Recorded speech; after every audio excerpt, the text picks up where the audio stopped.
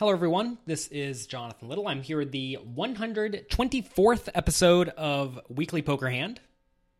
It's a lot of episodes. I'm glad you're all still here.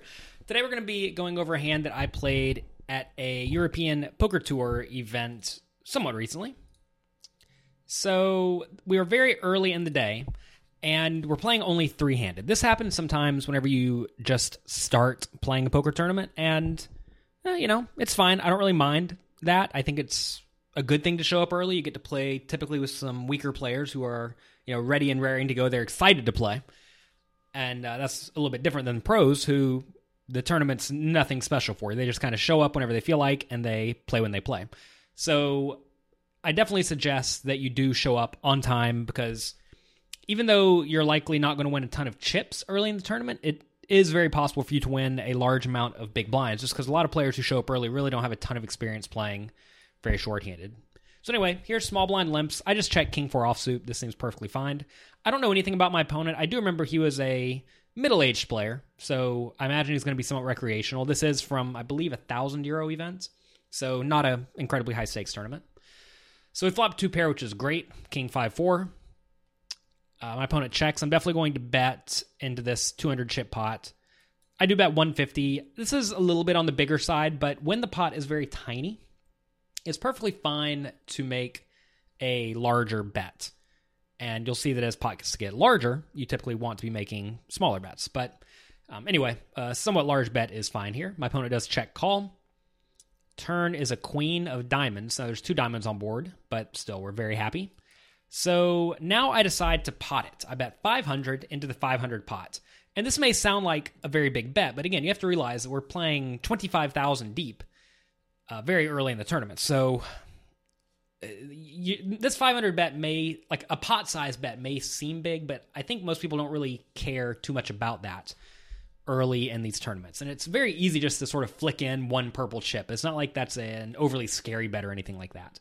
So King 5-4, Queen, 2 diamonds now. I bet 500. I think this is perfectly fine. We can easily get called by any king, some 5s, some 4s, some draws, some queens, like Queen Jack that decided to float us randomly.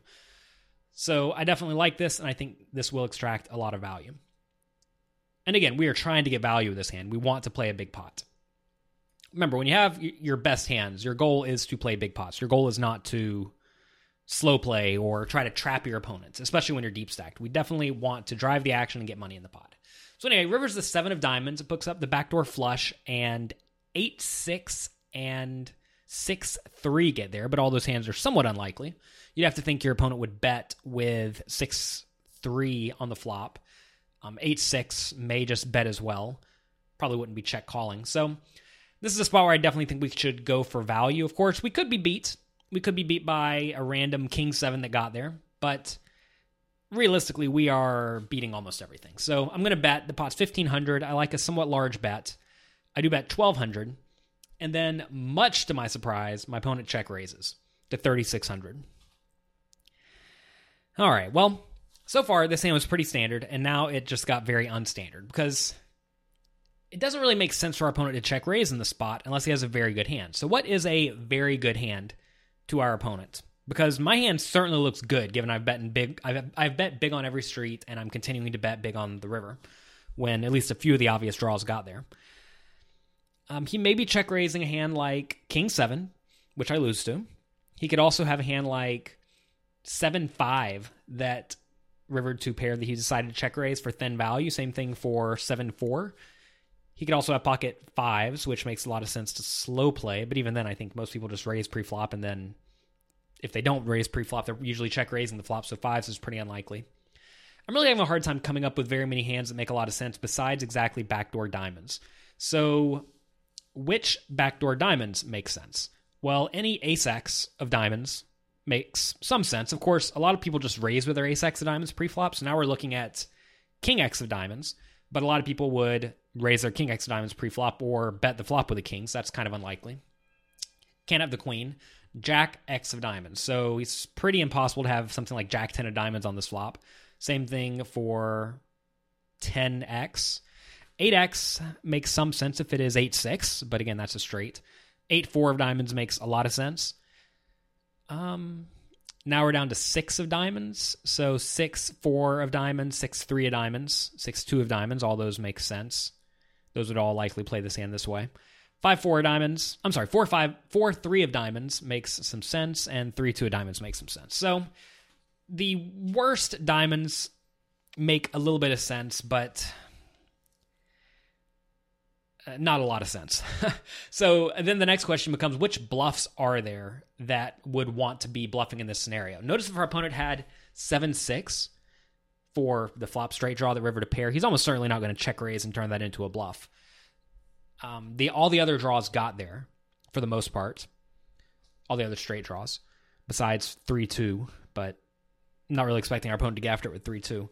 So this is a situation where I really just don't expect my opponent to be bluffing very often, because a lot of the hands that would consider turning themselves into bluffs have now made a value hand, usually with a queen, like Queen Jack that decided to float sometimes, or a 7, like 7-6, or 8-7.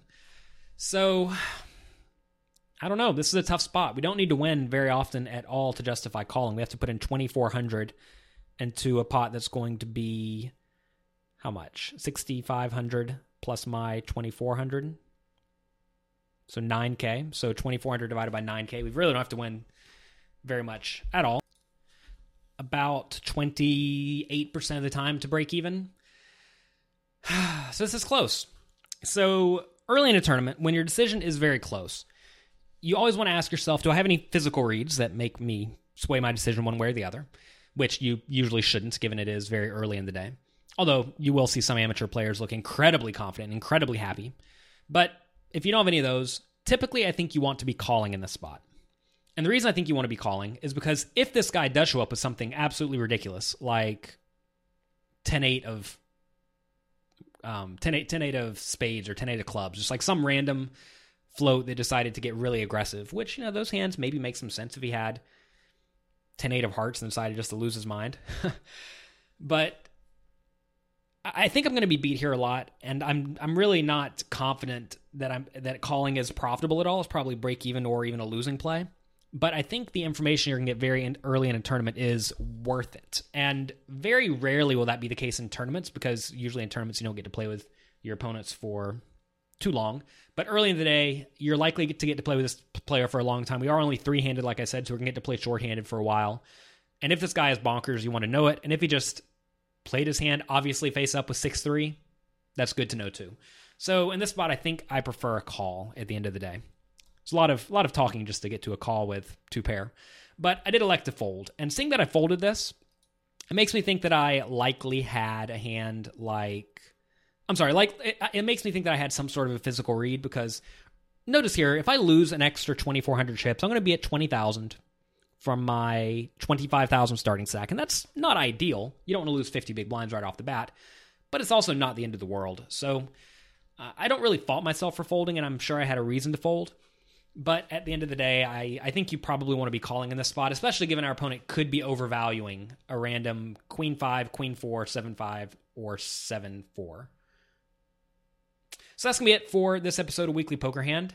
I want to thank you all for watching. If you have not already been watching my Global Poker League games, there is a lot of free information available there. You can watch all my Global Poker League matches that I have played over at jonathanlittlepoker.com/GPL. So check that out. Let me know what you think. And be sure to check back next week for another episode of Weekly Poker Hand.